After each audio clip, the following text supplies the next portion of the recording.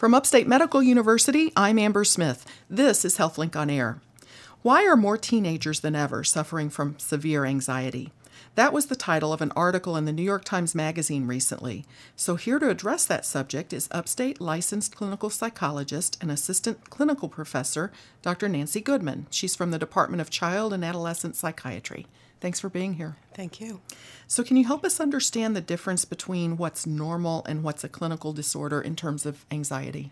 Sure. So everyone gets nervous and worried sometimes, and that's a normal feeling.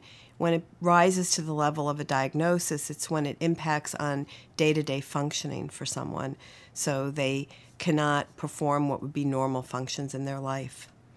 So just getting out of bed in the morning kind of functions? That or being able to complete tasks that they would normally do or concentrate or interact with people the way they were doing.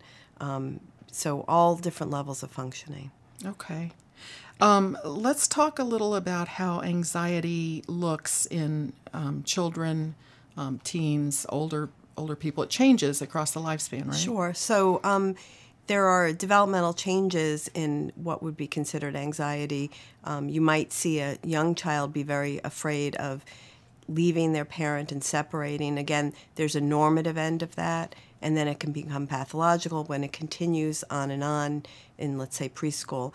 Most of the time, there's not separation issues as children get older, but they may have trouble with other things like being able to be in crowds, or they may be afraid of presenting in classes. So it's all anxiety, but the way it manifests itself changes across the lifespan. So if you have anxiety as a child, is this something you'll outgrow, or will you always have that to sort of deal with? My feeling is that it's always an issue, and you may have periods where it waxes and wanes. So you may reach a point where you're in a comfortable place and it doesn't demonstrate itself as much, and then there's a change in your life in some way, maybe starting high school or going away to college, and then you may have problems again. So, do you see where people have never had an issue with anxiety and they get into their, 50s, 60s, older age, and then it becomes to the surface? Or I work primarily with children and adolescents, so I don't see too many adults, but it's unusual for it to just come up in a later point unless there's some unusual stress like the loss of someone perhaps or some other major life event. But it definitely, if you find that someone says all of a sudden their child is anxious, there were probably precursors along the way that maybe didn't rise to the level that someone sought help. So like symptoms or? Yeah, or just it was a kid that you always knew needed extra support and help in certain situations. What does anxiety look like to a parent? I mean, how would you know that your child has this going on? Are there signs and symptoms to be looking for? Well, there can be. So, someone who maybe has trouble doing things more independently for their age, someone maybe who doesn't want to interact with other people in a way that you would expect for their age. Maybe if it's really having a lot of problems, you might see disruption in sleep and appetite. And certainly concentration can have an impact, be impacted by anxiety. Does the person who's suffering from the anxiety know that they've got this going on? Are there symptoms that they can feel? Or? Yep. So physiologically, sometimes there are reactions. Sometimes people don't even realize that they're feeling anxiety, but they know that their stomach's upset, or they may feel their heart racing. People who have panic episodes sometimes feel like they're having a heart attack, or they can't breathe. And they don't always connect it up with being anxious. So are panic attacks part of anxiety? Yes, they are. They are? Yep. Okay. Mm-hmm. Wow. All right. So does starting therapy early help mediate this? Or It certainly can and should. What I always tell my patients when they come in, because sometimes we'll run a course of treatment and things will get better, and then we'll stop, but I say that it can come back. So you can learn skills, you learn to recognize it, but there may be points where you want to return because you need to have another course of treatment. So how early do you start therapy? I start seeing kids around 5. And the younger they are, the more you're going to work closely hand in hand with the parents, obviously, because kids can only use skills up to a certain point when they're younger, and parents have to learn ways to help reinforce that. Okay. Now, I know there are medications for anxiety. Are children taking medications for anxiety? They are. I'm not a prescriber. I'm a psychologist, but I work closely with some of the psychiatrists in our department, as well as pediatricians who will prescribe medication for children. And do you see that that's helpful? It is. I think the research shows that in conjunction, that therapy and medication together is the most helpful. But it's definitely what I consider it is like lowering the volume on the anxiety. When the anxiety is at a 10 out of 10, it's very hard to use the skills that we might work on, but the medication may lower it to like a 7, and then maybe they can try some of the things that are so difficult to do. So tell me what the therapy is like. Are you helping people recognize, I don't know, ways to sort of calm themselves before? So that's definitely part of it. So learning some strategies to be able to reduce the anxiety through breathing and visualization and relaxation techniques. It also involves what's really hard, which is exposing yourself to a situation that's anxiety producing. So the example I often give to kids in my office is sometimes there are people who are afraid of the elevator to get to my office. And so what they want to do, they think they're going to get stuck, and they think they're never going to get out. Those are their thoughts. And then what they want to do is take the stairs. And what they need to do is learn to take the elevator, they think it's dangerous. It's like there's a false alarm going off in their head. And they realize after exposure that it really is a safe thing. But they want to avoid it. That's what anxiety makes you want to do, is the opposite of what you need to do to treat it.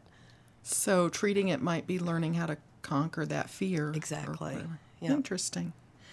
This is Upstate's HealthLink on Air. I'm your host, Amber Smith, talking with licensed clinical psychologist and Upstate assistant clinical professor, Dr. Nancy Goodman. Now, with adolescents today, social media is a huge part of many adolescent lives. Is that contributing to anxiety in any way? I think it probably is. In ways that are sometimes hard to even quantify. So I think there's a lot of self-comparisons that's going on with teens looking to see what's going on with their friends. People represent themselves sometimes in ways online that are not necessarily truthful, but it can make someone who's self-conscious or feels isolated more isolated. They're not being invited, they're not included. And so I think it can contribute to someone who's, let's say, socially anxious, feeling like, oh, well, they're all doing this without me. That makes me even more uncomfortable. And there's also an online presence for teens, I think, in terms of talking about these issues. So I know some of the kids that I've seen who are school avoidant. There's a lot of kids online talking about how they don't go to school either and how maybe you can be homeschooled. So I think there's a whole culture that is fostering some of their thoughts about not conquering the fear of moving out, if that makes sense. So do you counsel avoiding social media? Or, I mean, it's just so prevalent. It seems like it'd be hard to... It is hard. Sometimes restricting a little bit. In the article that you mentioned, they talked about, not having the phone on all the time because some kids, sleep next to the phone and they're checking all the time. So being able to maybe put some boundaries around it with parents' help to put it away at night. I think it's almost impossible to have no contact with it. Wow. Well, I also wanted to ask you about how anxiety is affecting schools.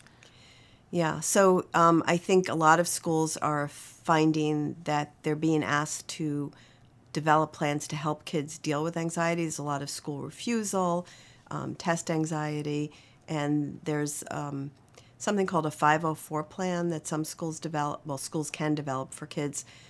It's an accommodation plan. It's not special education, but if you have a lifelong problem, you can have that are affecting you in school. They can have accommodations in the school setting, including things like having tests in a separate location, extended time on testing.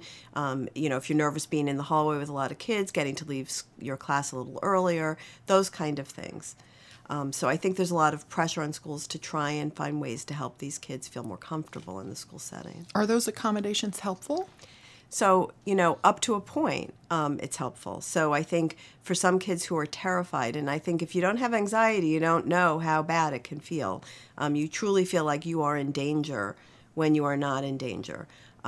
So being able to find some ways to get them in the building and to feel comfortable, but it also can be a crutch that maybe they don't need, and it isn't necessarily something that they're going to be able to take with them forever. So learning to cope with those problems is really what you want. Okay. All right. Well, do you have some advice for parents who have anxious children? What would you say to?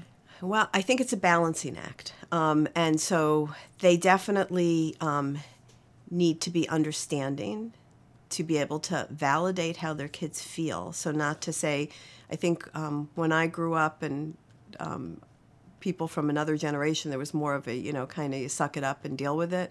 I think being able to be supportive of your kids, but also not allowing them to just avoid things. It's tricky. I tell parents it's kind of like if you had a kid who was afraid to swim. You wouldn't drop them in the deep end and just say swim, but you also wouldn't say to them, oh, you don't need to swim, we're not going to even learn how to swim. You'd probably start in the shallow end and get them some lessons and teach them how to put their face in the water with the idea that eventually they're going to go in the deep end. Building up to it. Yes, exactly. Learning how to do it, giving Yep. them the skills to do it. Absolutely, yep. All right. And again, like we talked at the beginning, the difference between what's normal and what's a clinical disorder. If you have a child who is it's impacting their life and their ability to, get through the day, is it time for a child psychologist or at least a visit to the pediatrician? Or? Yeah, I would definitely recommend that. The pediatrician is a good place to start, and they usually have contacts with therapists in town to make referrals if they think it's warranted. Do you see, you mentioned like you start as young as like 5 years old, so are daycare centers sort of dialed into this as well? Are they recognizing? Yeah, I think so. I think there's an expectation of certain fears, like I said before, developmentally. So daycare centers and certainly kindergarten teachers recognize that certain fears are expected at that age. But I do think that when things persist and kids are not improving, that a referral to either the pediatricians or a therapist in town is definitely warranted. In the heat of the moment, if a kid's having sort of an anxiety attack, what's sort of the best response for a parent? Even my own daughter had some issues with anxiety when she was going through school, and she recently, interestingly, wrote an essay for a college class that she had about unofficial accommodations she received from a 6th grade math teacher to start her tests early. And she really liked that. It reduced her anxiety tremendously. But then when she moved into 7th grade, she expected to be able to do these things again. And the teacher there was very taken aback and said, no, we don't do that. And she said that one of the things she realized at the end was that it's better to deal directly with these struggles rather than to be given accommodations for it, that you need to learn to make your own mistakes, and that would help you in the long run. I thought it was a good observation. So I think what parents sometimes want to do is fix the problem, and probably what you need to do is just kind of be there with them and say, I know you're worried, we can get through this, maybe do some deep breathing with them, and try and understand what it is that's making them feel so panicky, if you can do that.